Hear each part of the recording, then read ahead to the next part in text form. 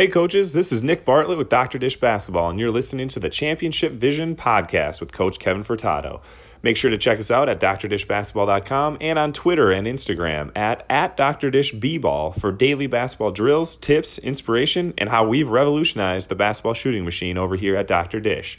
Also mention this podcast and you will receive an exclusive discount on your next Dr. Dish purchase. Thanks for tuning in. Coaches, this is Coach Kevin Furtado from Championship Vision Podcast. Welcome to episode 21. Today, we're going to be interviewing Coach Sean Glaze. He's an author, engaging speaker, and fun team-building facilitator who inspires groups to have fun laughing together so they can have more success working together.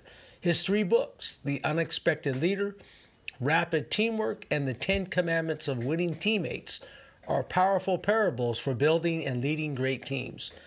As a successful basketball coach and educator for over 20 years, Sean gained valuable insights into how to develop winning teams and founded Great Results Team Building to share those lessons. Sean is a member of both the Southeast Association of Facilitators and the National Speakers Association, where he earned the distinction of Member of the Year for 2015. Today, he travels around the country delivering interactive team-building events and entertaining teamwork keynotes that deliver relevant insights into turn employees into winning teammates. Sean Glaze is also a 25-year veteran as a teacher and basketball coach, and he has been recently hired as the new Cass High School boys basketball coach. Glaze, who was most recently the head girls basketball coach at Kell High School, arrives at Cass to take over the vacancy created when David Brock resigned to take the boys coaching position at Dalton High School. Glaze led the Kells girls to a 46-40 mark over the past 3 seasons and reached the state playoffs each year. He also previously served as the boys head coach at Woodstock High School. Coaches, let's welcome Mr. Sean Glaze.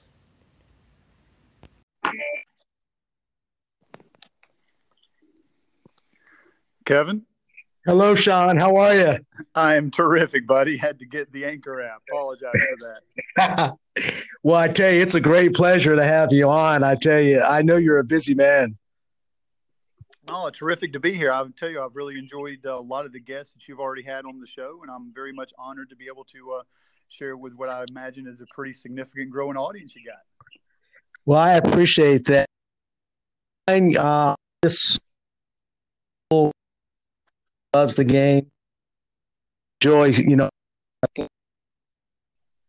great leaders like you're coming on. I'm sorry, you cut out there, Kevin. Yeah, just tell me if you can't hear a question, because sometimes the Wi-Fi where I am is not very good. So, but what I guys like your leaders coming on and sharing with us. So thank you so much for coming on, John. Oh, it truly is my pleasure. And again, I tell you what, anything I can share that can help a coach that I know when I was younger, I benefited from a whole lot of insight from other people. And I think as you and your guest have shown, every good leader and coach is a good thief first. Yeah, absolutely. I'm borrowing things all the time, but I'm kind of applying it to kind of my situation. But Sean, tell me about how you got started when you were younger and so forth. How did you get involved in coaching, and who had a big impact on you on becoming the great leader that you become on teaching others how to lead? Oh, well, again, that's jury's still out how great, but I absolutely, I've benefited from a number of people. And it's kind of a funny story how I got started, because if you had told me when I was in high school or college that I was going to coach basketball and teach in high school, I would have laughed you out of the room. I was going to be an attorney, and I was going to live a very different life than what I'd grown up with. And sometimes Providence has a way of putting you where you belong or where you can have the impact that you're intended to. And I honestly, just the convergence of events that landed me in a teaching and coaching job back in 1993. I was just going to teach for a year so I could reapply to law school. And ended up by Thanksgiving of that year, I let my fiance, who was still in nursing school at Georgia Southern, know that I was where I was supposed to be. And that very first year, Kevin, I coached 4 sports. I actually did cross country, and I did basketball, and I did soccer, and I did tennis because I didn't have anything else to do because she was in school and I was lonely and bored. So I was able to spend time with the kids and pour myself into coaching. And when I coached basketball that first year, by the end of the first season, I really fell in love with the teaching and the intensity and the camaraderie and the competitiveness. And those are things that I think drew me to eventually want to be a head coach. And once I made that decision, it was something where I just honestly, I poured myself into doing things like the people that are listening to your audio podcast are doing now. I just wanted to be a sponge. So I went to clinics. I went and interviewed and spent time watching college coaches and practices and, taking people out to breakfast or to dinner and anything I could do, because I didn't have a background playing the sport. I grew up playing soccer. But once I fell in love with the sport of and coaching basketball, it was something that I wanted to do the best possible job I could. So again, I don't know that I really have one mentor. The guy that invited me, John Morgan, was a tremendous high school coach there at Pebblebrook High School, where I graduated and coached at my first few years. But beyond him, there have been honestly dozens of people who have had a huge impact upon building not just my coaching philosophy, but like you said, I think the best coaches end up using sport to teach a whole lot more than just their sport. And that's what I've had the pleasure of doing for the last many years. Yes. And I tell you, it's amazing. As I listened to, matter of fact, I interviewed Jan Azar earlier today, and it's amazing how coaches get started in the profession.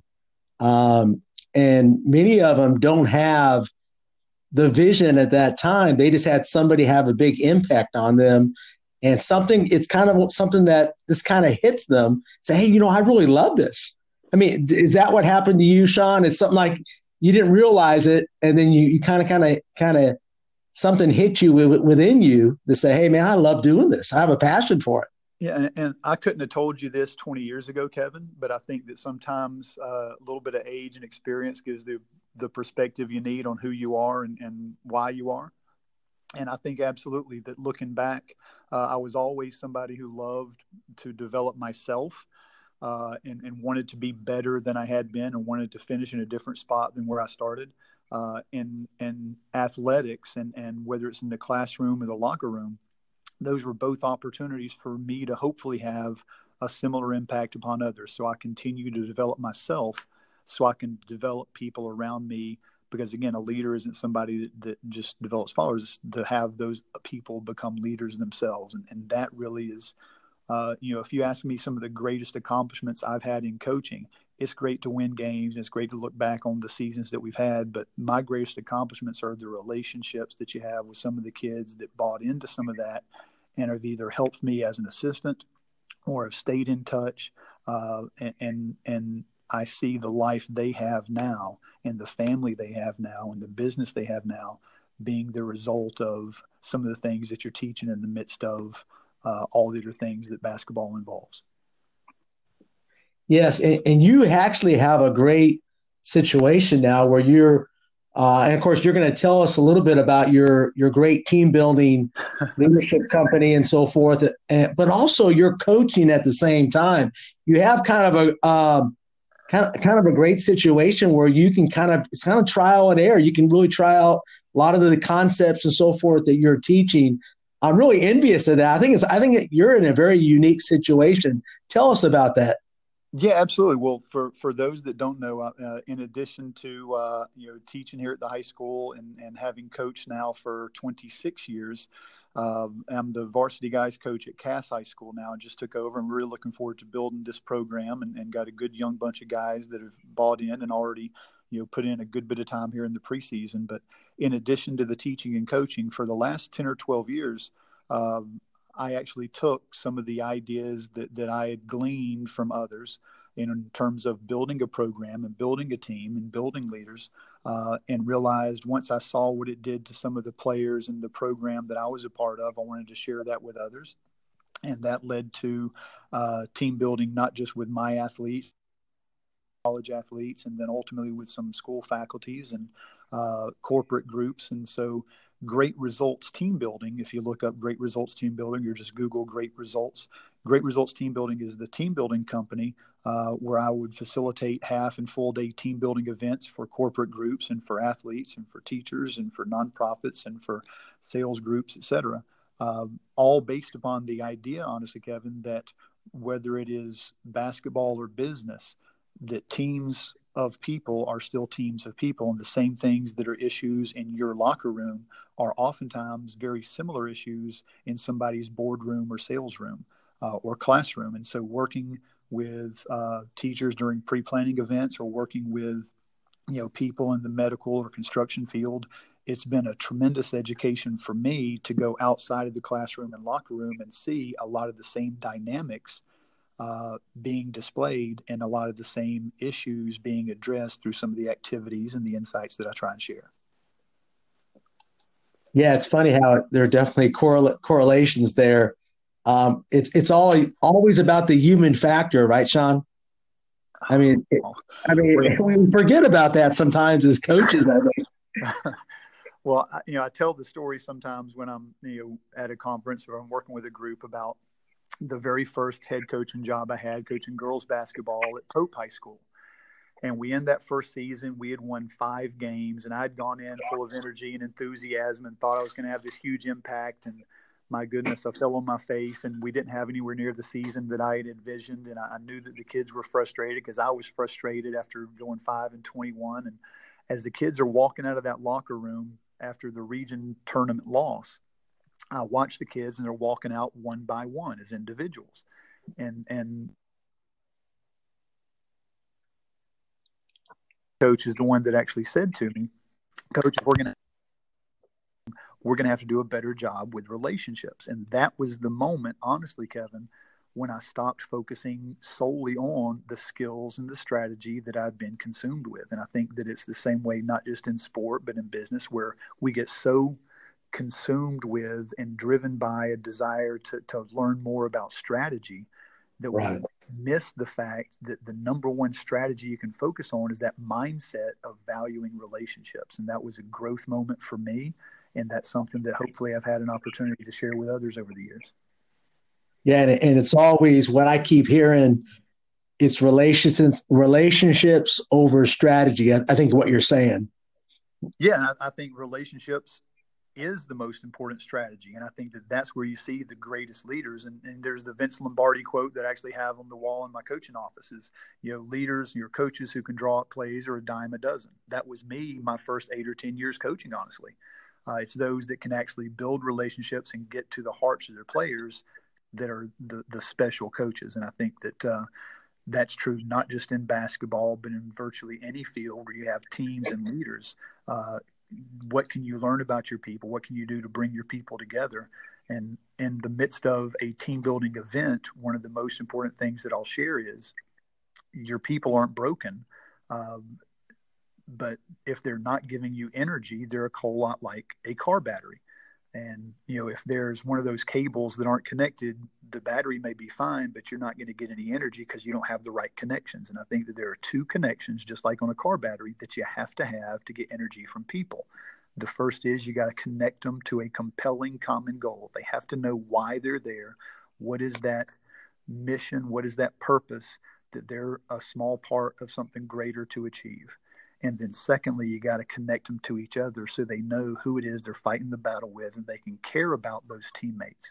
And you've probably seen this as well. Teammates don't have to be best friends. They don't have to, always like each other, but they can absolutely love and appreciate the effort and the fact that they're both pouring into achieving that same goal. Yes. And, my next question is kind of along those lines. I know you've coached boys basketball. Now you're the boys basketball coach at Cass, but you've been a girls basketball coach at Kill and and really good success from what I hear.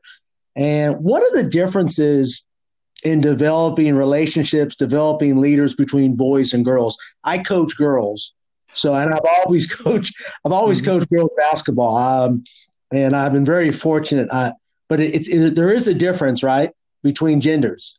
Absolutely. And, I really enjoyed my very first head coaching job was there at Pope after Coach Wheeler had left, who opened up the school, and he had done a tremendous job and won a state title. And when I took over, they had been a little bit down in terms of talent. And of course, you go into a circumstance or a situation, the parents are convinced that the coach has gotten worse. And it's the same coach that won state. Sometimes you just don't have the same blueberries to make great muffins. But right. Of course, parents don't want to hear that. So you put in the time. And one of the things that I found, and I absolutely love coaching girls, love coaching guys, but as you said, I do think there's a difference. And I do not think that the difference is emotions versus egos, because I heard that when I first started coaching girls. Oh, it's, you're going to get emotions, not egos. And there's definitely egos with guys, and there are definitely emotions with girls. But that's not the main difference, because I think you get both with both. What I saw as the main difference versus coaching guys my first 10 or 12 years was in a girls' locker room at halftime when I were to say, hey, we've got to start blocking out. Well, if I said that to guys, every guy is pointing to the guy next to him thinking this dude needs to start doing his job versus taking ownership and seeing that maybe you missed a few blockouts. And you got to show guys on film sometimes where they didn't do what they should have done.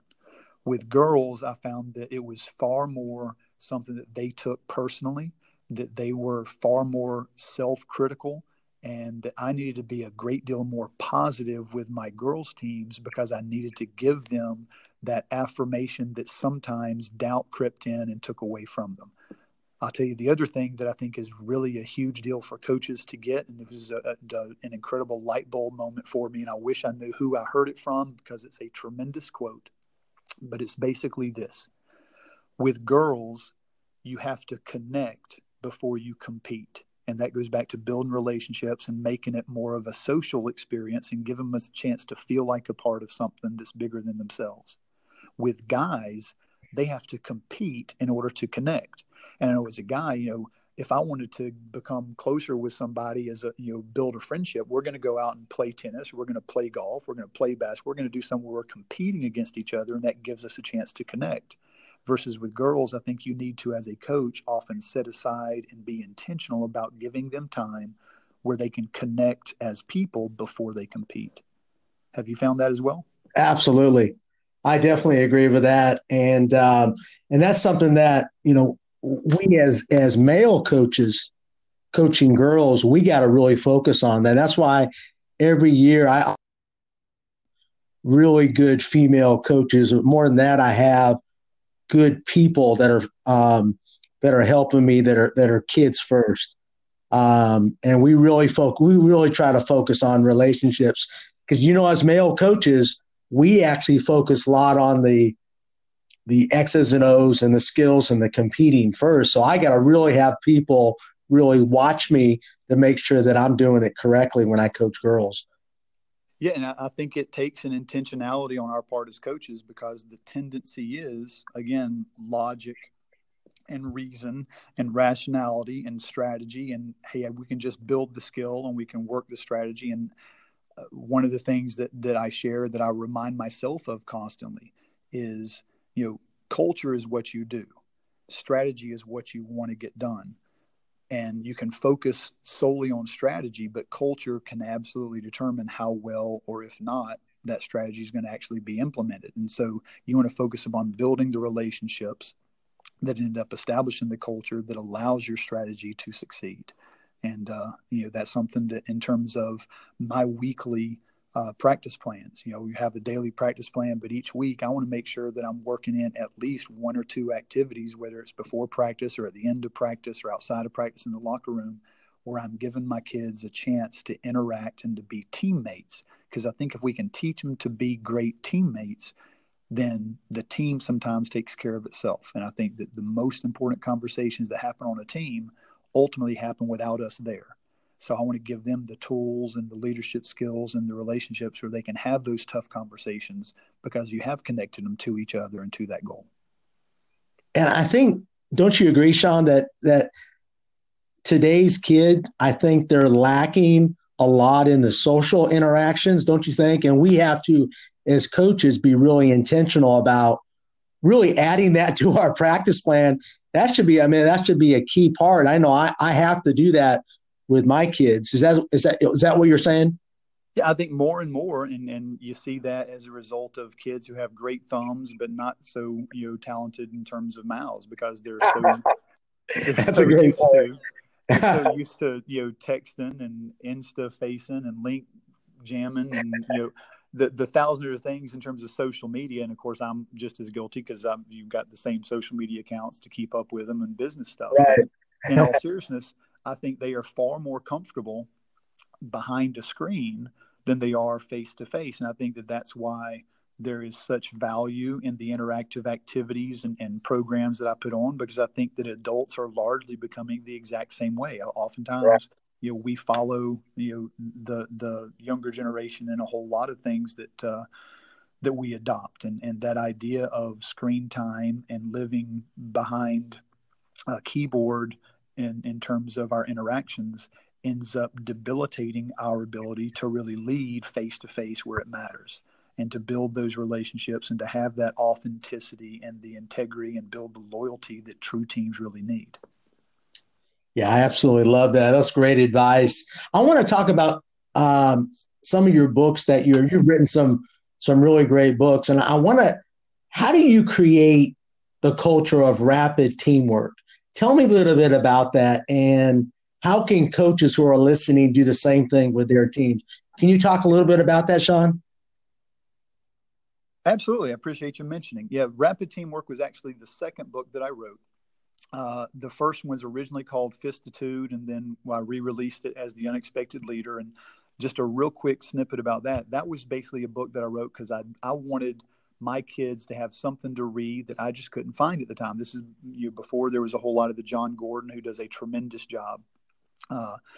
But that was basically, here are the 5 things that you need to focus on to lead from where you are, because that's the one thing I want my players to do. Is you can lead without the authority of a position. You could lead with passion and determination, and here are the things that you can do.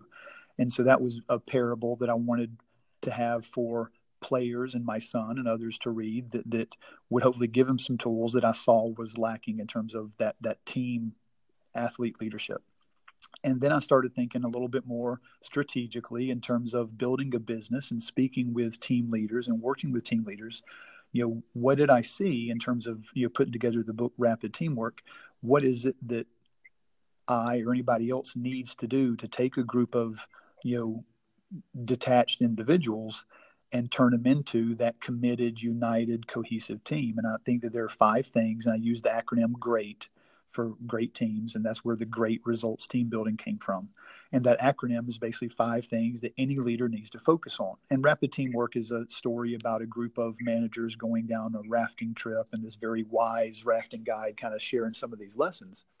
But basically, it is, first you have to establish a goal, and then you need to build relationships. You need to set expectations. You need to provide accountability. And then you need to make sure that you focus upon the thanks and toasting those accomplishments along the way, so they can then transfer the skills, whether to that same team or to their next team, because you see people changing teams and having different projects, certainly.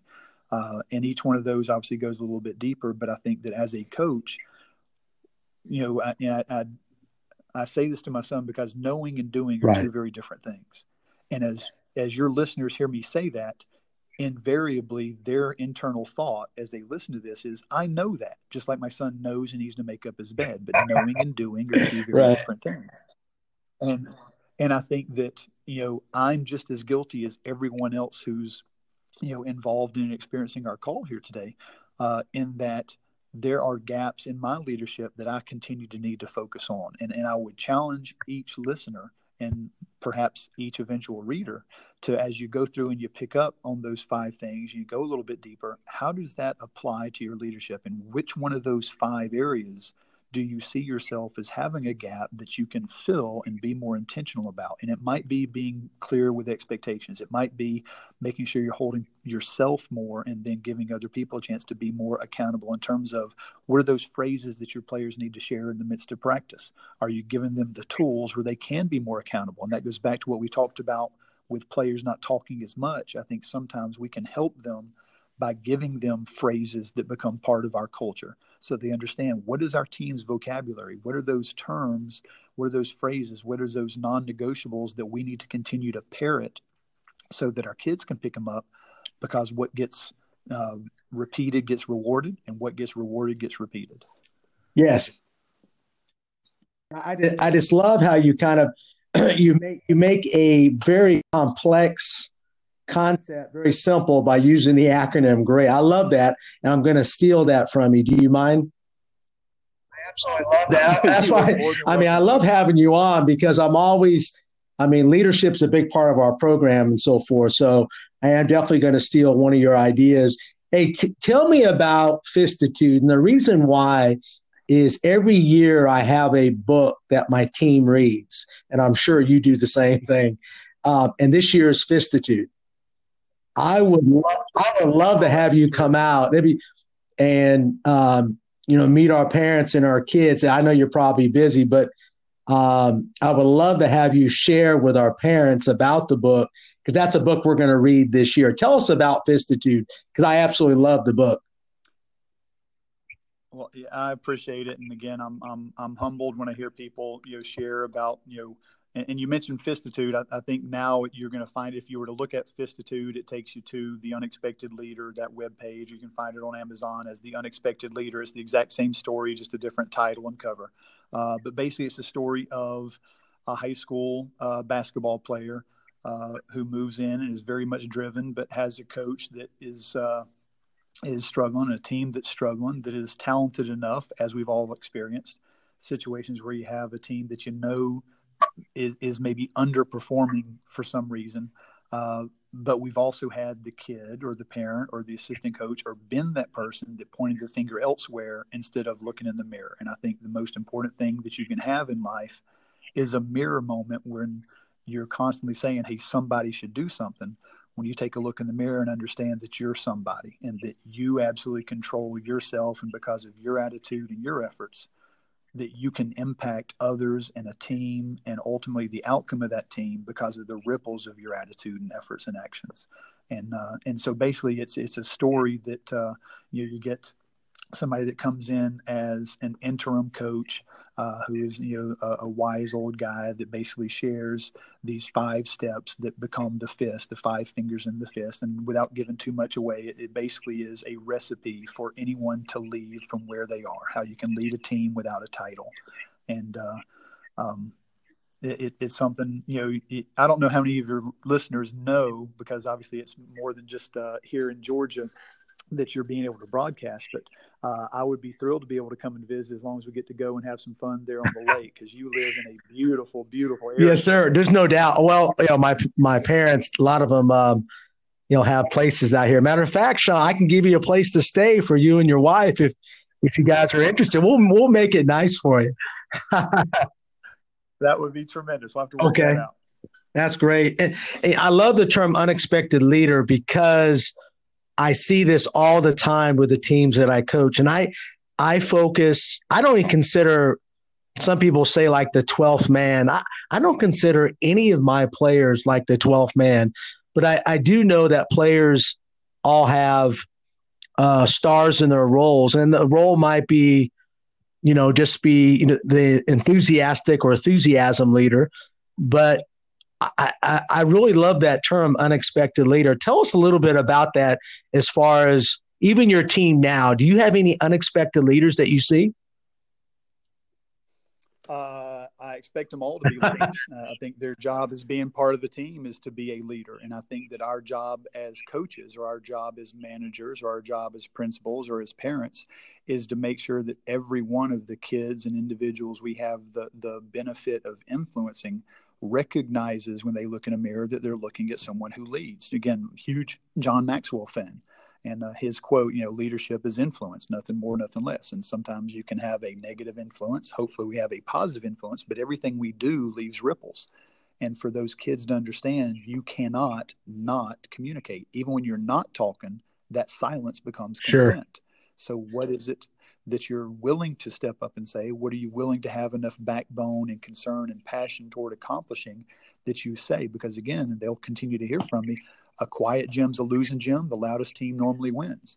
And so we want to make sure that we're that loudest team. And that comes from, in practice, what are those phrases? What do you care enough about to do something about and to say something about? Because that's what I want leaders to be. And I think that you touched on something that is a terrific teaching point for us as coaches, and that I didn't, for a number of years, do anywhere near the job that I wish I had about. Because we've all got that kid that's the number 9, 10, 11, 12 kid, and we look down the bench and they don't get quite as much, and we're wondering, how can we engage them? And then I start working with, school factories, and I work with construction firms, and I work with medical groups, and I work with all these corporate entities. And you look around and there's the yearly survey where you hear about the disenfranchisement of the American worker and how everybody is disengaged and the engagement.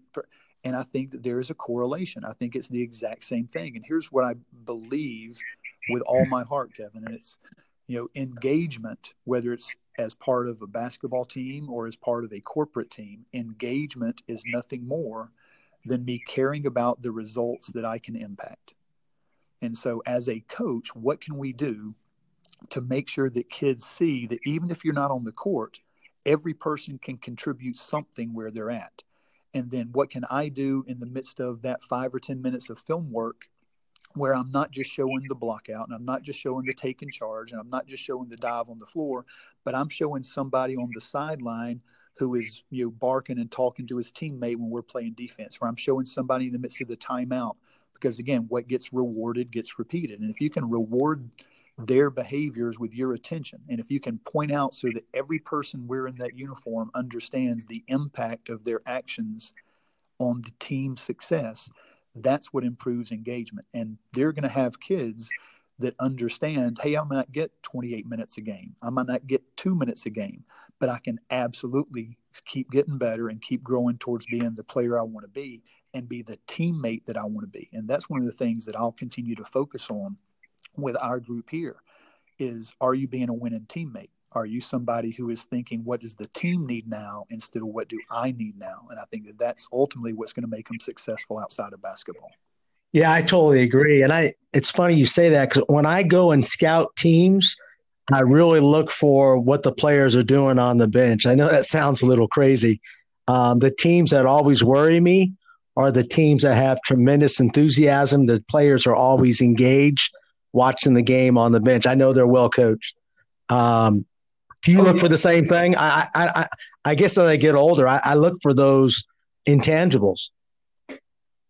Yeah, we've gotten to where, our video person the last many years, I don't want the video to be shut off during timeouts or at the end of a quarter. We'll turn it off at the end of the half, but end of the quarter and during timeouts, I want to get the sideline. I want to see what those kids are doing, because in a lot of times I'm in the middle of a timeout and I don't see what's happening with that 9th kid or the 11th kid. I don't see if they're looking up in the stands or if they're looking at me and really dialed in.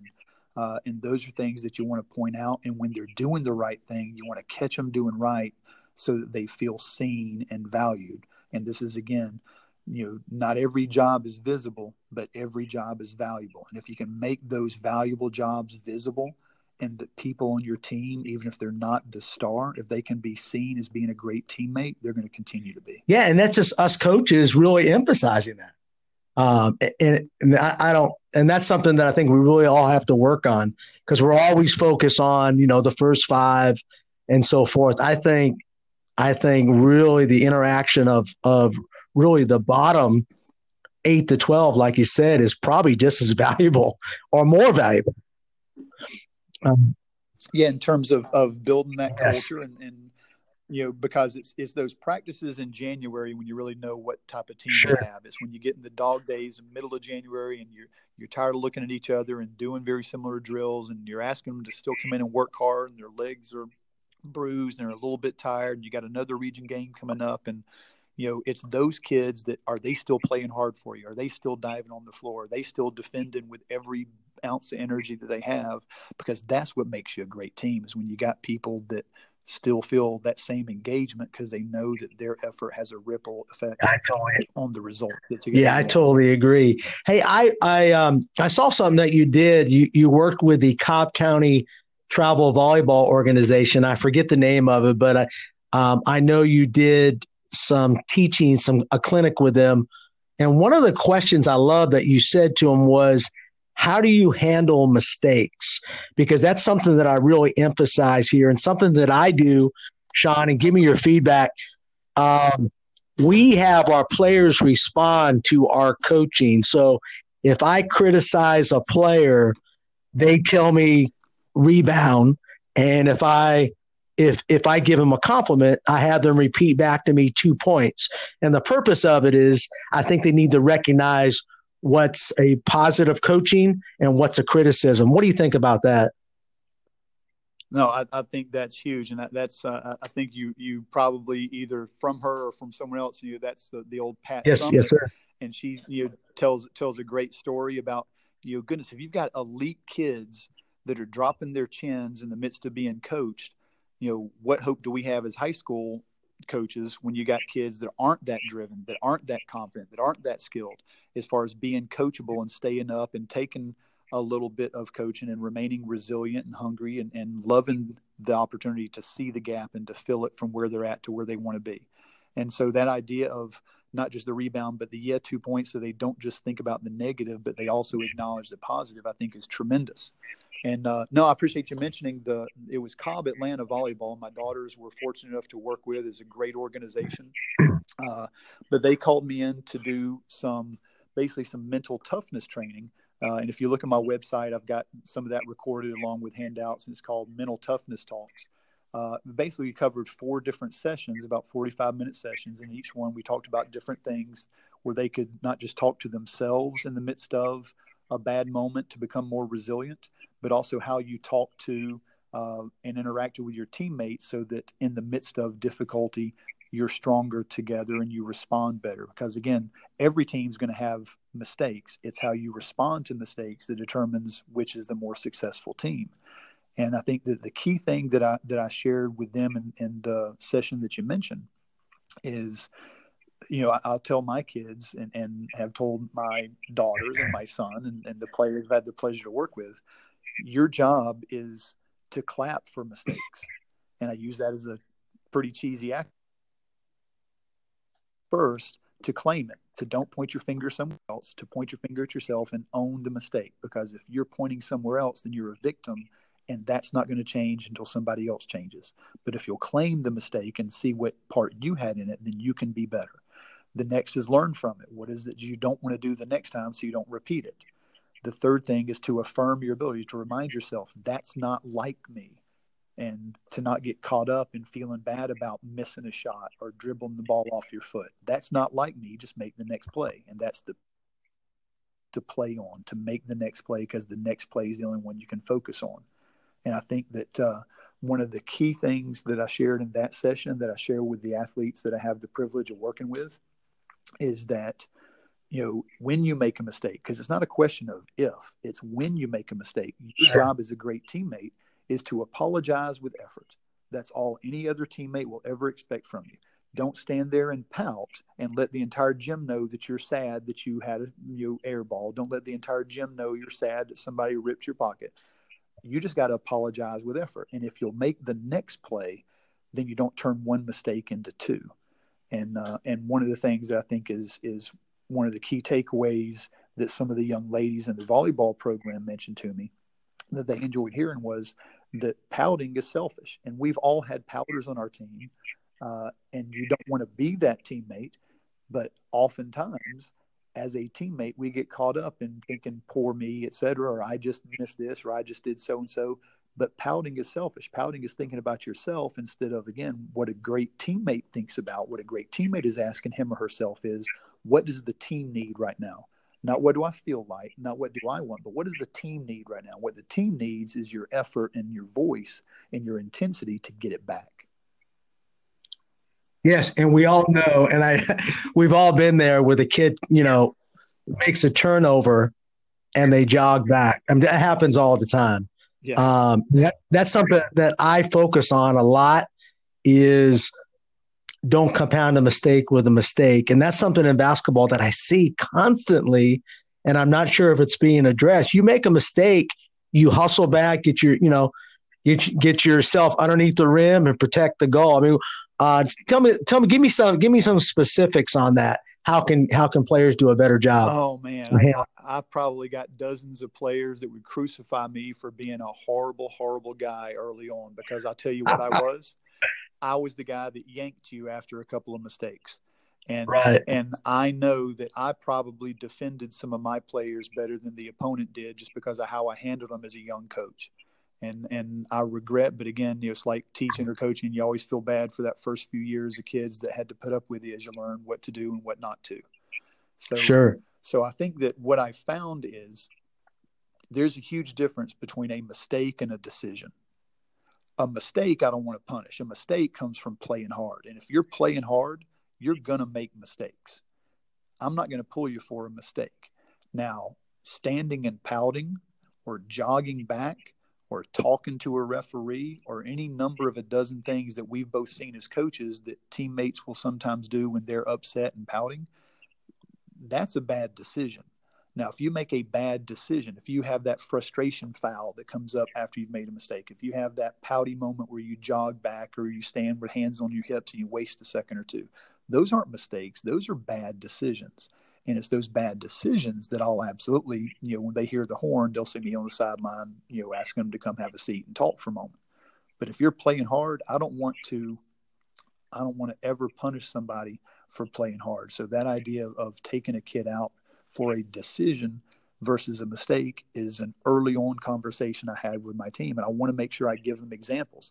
If you miss a shot, I'm not going to take you out. Now, if it was a bad decision, if you're taking a contested half court jumper and, it's just a really hard, that's not an us shot. That was a you shot. That's a bad decision.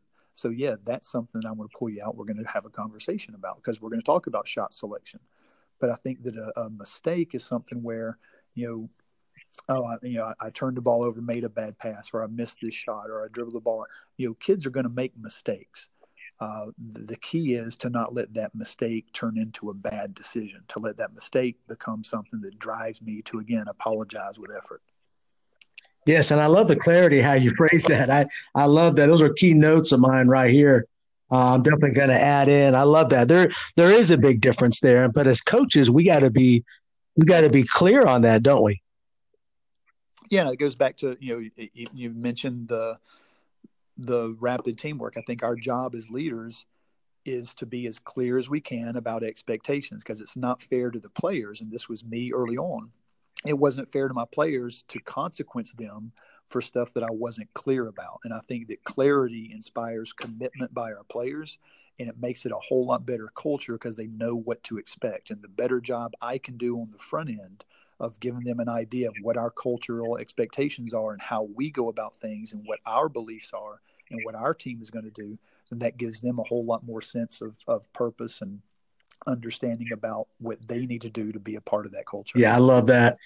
Sean, tell me about, this is one of my issues that I see a lot in coaching is coaches being accountable.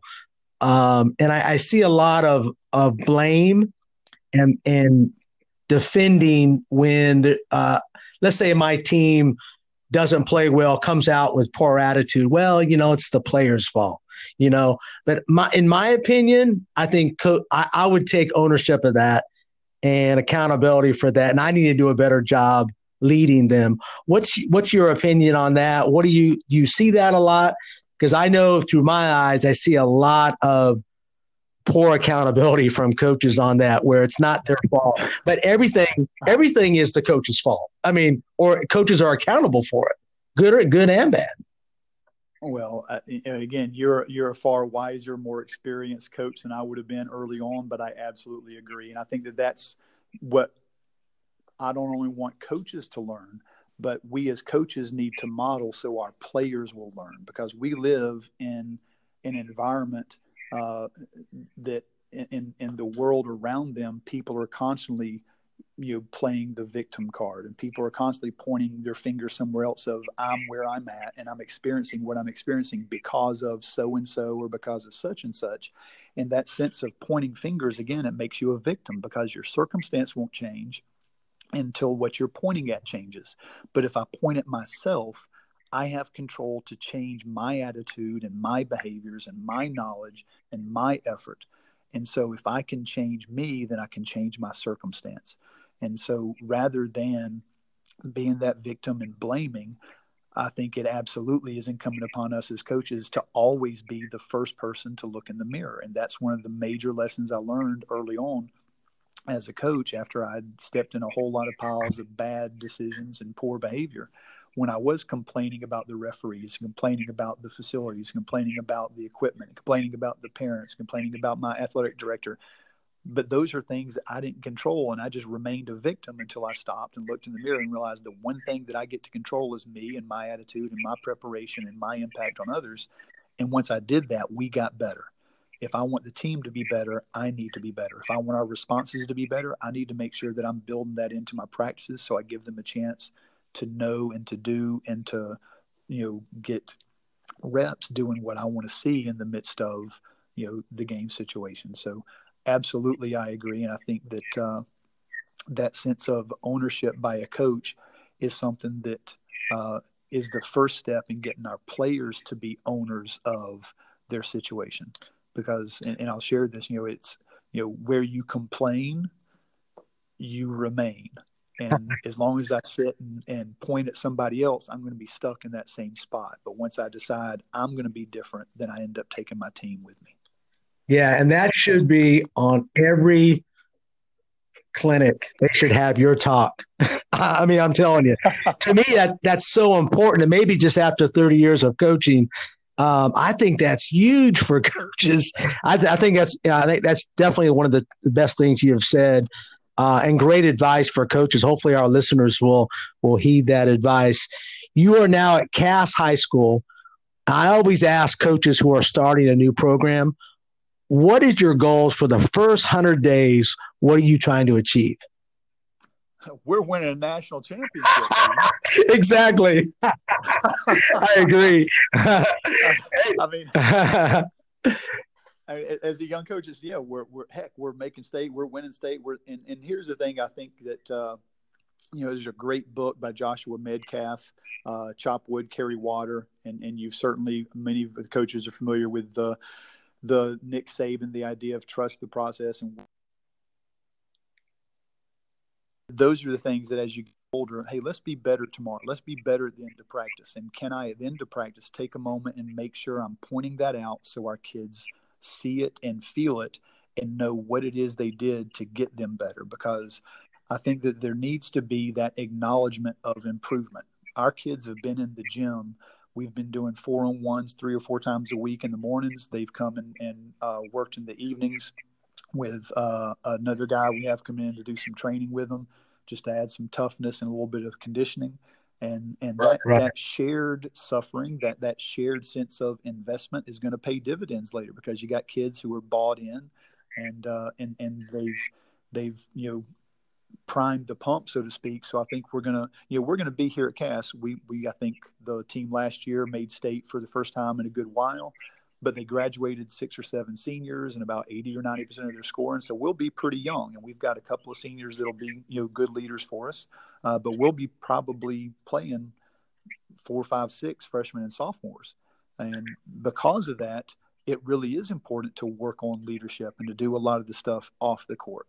So I think that our number one goal is, hey, let's win a game, and then let's win a region game, and then let's look at making state, and then let's look at being able to host state. But I think you take it one step at a time, and the first step for us is let's get better today. Let's make sure we make that 100 makes this morning. Let's make sure you get in and do that ball handling workout. Let's make sure and there's in place early on, because I want to establish more than anything, what's our work ethic going to be? Because that's something we control. We don't get to control our opponent. We don't get to control the referees. We don't get to control, what type of nut Coach Glaze is going to be on the sidelines, but you get to control your work ethic. And if you prepare, then you're going to take a whole lot of pressure off yourself later on, because you're going to know that you're ready to compete at a much higher level than you would have been otherwise. So those are the things I think coming in. We'll talk about, where we'd like to be into the season, but far more important, we can't do that today. What we can do today is we can get better and we can go out and compete, and I can be the most annoying blinker on the court for the guy across from me, because if I'm making life difficult for him, then he's going to be better when it matters, and he's going to be a better teammate when it matters. And so it's those things that we want to go game speed. And those are the conversations that we have is, hey, you get your shots up. Hey, were they game speed? Hey, what are you saying to your teammate? And we're already, in the locker room, we got up some of the phrases they'll continue to hear. They heard a little bit over summer, but they'll continue to hear as we go through the season and through our practices and through our games and inter-region. And those same phrases they have on the signs in the locker room are the things that I want them to hear from me, and that ultimately I want them to hear from each other and inside their own heads, because those are the things that are going to make us successful. Yeah, and that's a great kind of a segue into my next question is, we have here at Lake Oconee Academy, we have 4 core values. We call it FIST, and that's why I'm really looking forward to Fistitude this year. But it's family, integrity, service, and toughness. Those are our 4 core values. And what we try to do each day in our practices is teach those values, whether that's through drills. We're always mentioning those values in our practice. How do you do that? I mean, do you have core values in your program, or I know you have some core principles? How do you do that within your own practice? Well, and on the court and off the court?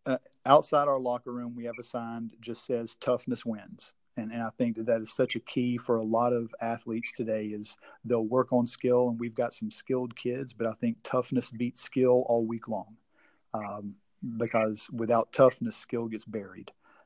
So we'll do a whole lot of toughness stuff early in the season and throughout the season. And again, a lot of the phrases that we'll work into the culture kind of feed into some of those.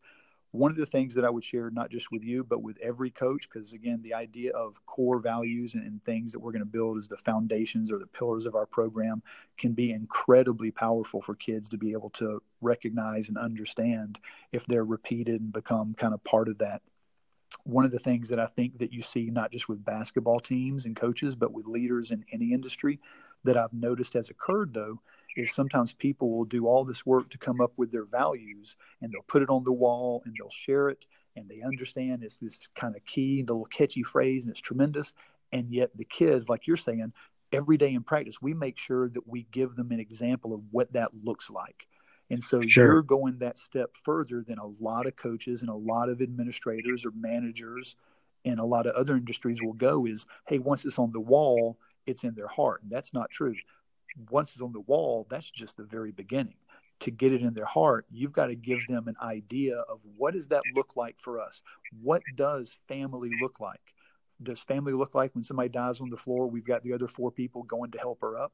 That's what you want to point out. So you give them specific illustrations and examples of practice in the midst of games, in the midst of doing film work, where you can give them stories and illustrations and images use as definitions of, here's what integrity looks like, here's what service looks like, this is what it means to us. Because what's so interesting in working with a number of groups that I've had the benefit of working with is how often people miscommunicate. And what I think you mean by that isn't what you meant by that. And so what can we do as coaches to really clarify and to drive home and to give as many illustrations and examples as possible so they know, what does that value look like for us? And if they know what it looks like, if they really understand it, then they can go out and emulate it. Yeah, because we can never assume anything, right? Because everybody has a different perspective. I mean, it's all about communication. Absolutely. Again, it's not only on the basketball court, but it's in your home life. It's all that where they can apply these values. My last question here is, and I thought this was really great, had a lot to do with kind of what kind of person you are. The coach from Cass, I think it was the girls coach, didn't he recommend you for the boys job for Cass based on what the job you did at Kill? And don't you agree that a lot of times as coaches, we don't realize the impact we have on other coaches?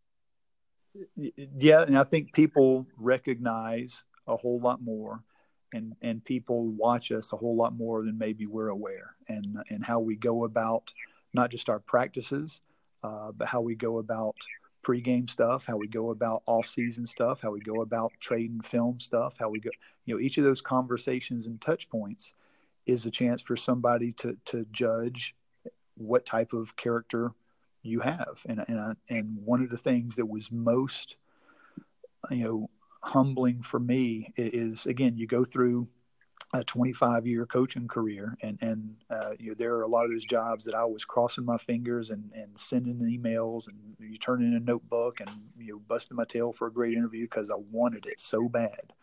And then as you get older, to be invited to a couple of programs because they had learned of your reputation, because they thought that you did a nice job and that you did things the right way. That was an incredible compliment. And absolutely, Coach Jackson does a great job here with the girls program. And we knew each other from me being there at Kell for a few years, and for him to have taken the initiative to share my name and run up the flagpole here to the administration was absolutely something that I am incredibly thankful for. Yeah, that's the ultimate compliment, isn't it? Something that probably means more than anything else. So coaches, I mean, if you're listening, how you act on the sideline, how you treat your kids, there's always somebody watching, right, Coach? Absolutely. You never know which eyes in those stands or which eyes on the sideline are eventually going to be coaching next to you or helping you get that next job. And again, if you always do things the right way, then people are going to notice. Yeah, and that's great advice for our players, because sometimes players, if we're doing a same drill and it's kind of boring and so forth, it's like always do it the right way all the time, right? Yeah, and that's something our kids, the basketball is absolutely a game of boring. If you're going to get good, you got to get really good at boring stuff. And so, our kids, and I'm sure your kids and most of the coaches that are listening have helped their kids to understand that if you can master the board, if you can get the footwork and the ball handling, the shoot and touch, and the 1,000 other things you got to do over and over and over again, that's what makes you great, is that repetition of that consistent good. And, it's not the drills that change, it's you that changes. So don't tell me the drill is boring. That's just you not being hungry enough to change yourself. And that's one of the things that, we try and, make our kids understand is, listen, we're going to do a very similar drill to this throughout the rest of the season. The drill's not going to get old. If you have the privilege of going to play beyond Cass High School or whatever high school that you're coaching at, your kids are going to do very similar drills. The drills aren't going to change. It's their job to change in the midst of the drill because they're going so darn hard. Yeah, I love that. And of course, the old Kobe Bryant story of first 40 minutes of his workout was basic. I love that story, and video on it. That kids don't work on. I mean, a lot of coaches don't. Coach advice you can appreciate you. You've been unbelievable. What is some great advice you provide? What's the best way to do it? Well, again, Great Results Team Building is the website. If they were to go on there, you can actually get access. I've got what's called a toolbox of downloadable activities and all kinds of resources that they can get completely for free. That as a coach, basically what I wanted to do when I first started the site and first started working with teams is I wanted to give people access to some of the information and some of the ideas and insights and activities that I wish I had had when I was younger.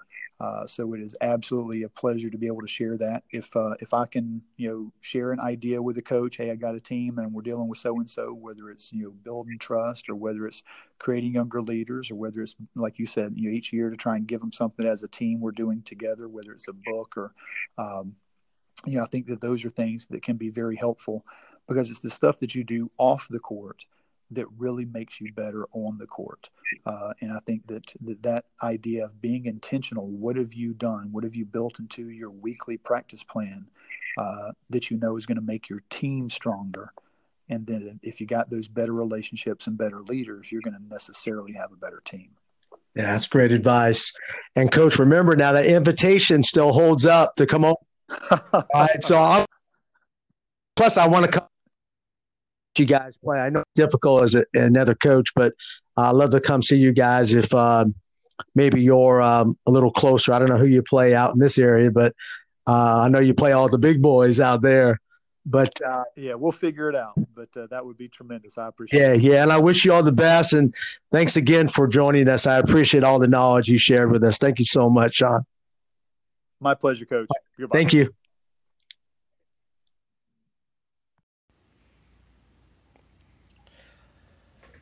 I'd like to introduce our sponsor, Championship Productions.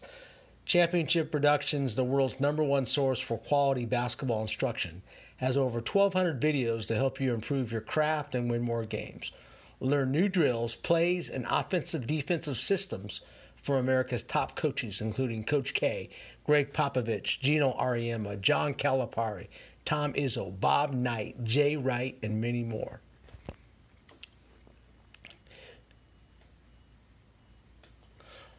Also, if you would like to purchase Open Practice with Ryan McCarthy, I did a recent video review of his Open Practice, which was absolutely fabulous. You can look at it online. I have it also on my episode number 19. If you would like to purchase this video, visit www.championshipproductions.com or call 1-800-873-2730. This video is available via DVD or instant video, where you can view the video on your favorite device. Be sure to download the app so you can favorite your chapters for easy playback. Welcome back, coaches. This is Coach Kevin Furtado.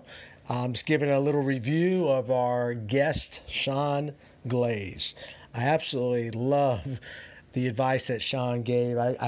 Here are some key points that I got from Coach Glaze. First of all, one of the key points he mentioned about teaching leadership is have an impact on others. Building relationships. Those are more important than anything else. Sometimes as coaches we get caught up into wins and losses, but you have to develop relationships first before you start focusing on the other things. He has a website called Great Results Team Building, and he's very fortunate that he's not only coaching now, but he's also has a company called Great Results Team Building, where he goes out, works with teams, works with companies, works with organizations. And basically what we kind of talked about was it's all about the human factor, the dynamics of people working together. And he's just got a great opportunity. He's got a great plate there where he can kind of, work on a lot of the concepts that he has developed over the years. One example that he gave was when he was a girls coach at Pope High School. They were 5-21 his first year, and he was just telling me that the team was, just a little frustrated and so forth. But he said the one thing that him and his coaches felt like they needed to do better was a better job of relationships with the kids. And after they did that, they really started to connect. And it's all about building relationships, in particularly if you're coaching girls, but boys are the same things. And one thing that he mentioned was, is players and coaches, you need to have them connecting with each other. So connection is so important. And I'd asked him on the next question was, what was the difference between coaching girls and boys? Because he's done both. And of course, so have I. He says girls take things personally, and boys don't take things personally. They actually look at the person next to them. So when you're speaking, just having that insight if you're coaching girls, make sure you kind of really focus on Girls will take everything personally. So if you're talking to a group and you say, hey, we're not rebounding, every one of those players are going to say, hey, he's talking about me. Whereas boys are not going to, they're going to actually blame somebody else. It's just a different dynamic there. So a little tidbit that he gave me. One quote that he gave me is, girls connect before they compete. Boys compete before they connect. I thought that was a good quote. Something, if you're coaching either gender, I think is very important. And he also mentioned about today's kids that we got to get them interacting socially one-on-one better. They got great thumbs, but their tongues are not as good. So what he meant by that is they have a tendency to kind of hide behind phones and so forth. And we, as coaches, need to get them interacting more within our practices on and off the court. We talked about also one of the books he written with Fistitude. That's going to be one of our books that we're going to have this year. And what he basically talked about within that Fistitude book is the unexpected leader. It's like there's going to be coaches or kids, they're going to be the unexpected leader. And basically what he said was everybody is a leader on the team. Everybody is an unexpected leader. Leadership is influence. So you're going to have kids, hopefully, have positive leaders on the team, but every kid can be a leader on your team. I did ask him a question about the volleyball team that he was working with in Cobb County about how to handle mistakes. And he really focuses on mental toughness. How do you respond to mistakes? And he mentioned about clapping for mistakes. So you got to own the mistakes, learn from it, affirm that you did it, and then the last thing is next play, move on. So, and same thing that we try to do here, but I really thought he's got a step-by-step process on teaching kids how to handle mistake, which I think is really vitally important if you're coaching these days. Because a lot of times kids do not handle mistakes. They compound mistakes with mistakes, and we got to teach them how to do that. He also mentioned another great point. He said, you want your players to apologize with effort. So if in transition defense, if I make a mistake, I turn the ball over on offense, apologize with great effort. Get back on defense. Don't hang your head. I thought that was a great term, apologize with effort.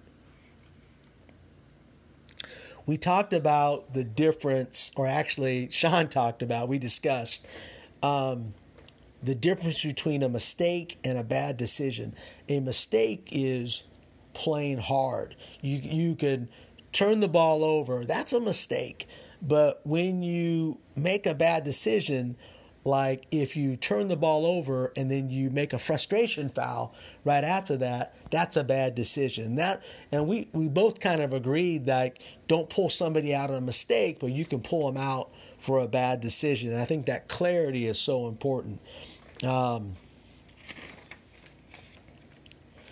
He was talking about he's the new head boys coach at Cass High School, and the first 100 days of his programs, I love what he said. He's talking about process. And basically what he said was get better today. Have a great work ethic. Acknowledge improvement of your players. Have a shared sense of suffering, and also work on leadership. And those are things that are his controllables, and I totally agree with that. He didn't talk about, they're going to win the state championship. Obviously, that if they do all the things right, I'm sure they can, but he talked about the process getting better today. One of his core values, and it's on the wall, he talks about toughness wins. Toughness beats skills all day long, and that's something that's so important to his program. But again, I wanted to thank Sean for coming on. I know he's a busy man, and I really got a lot of great points. You can also contact Sean Glaze at his website. It's on the podcast.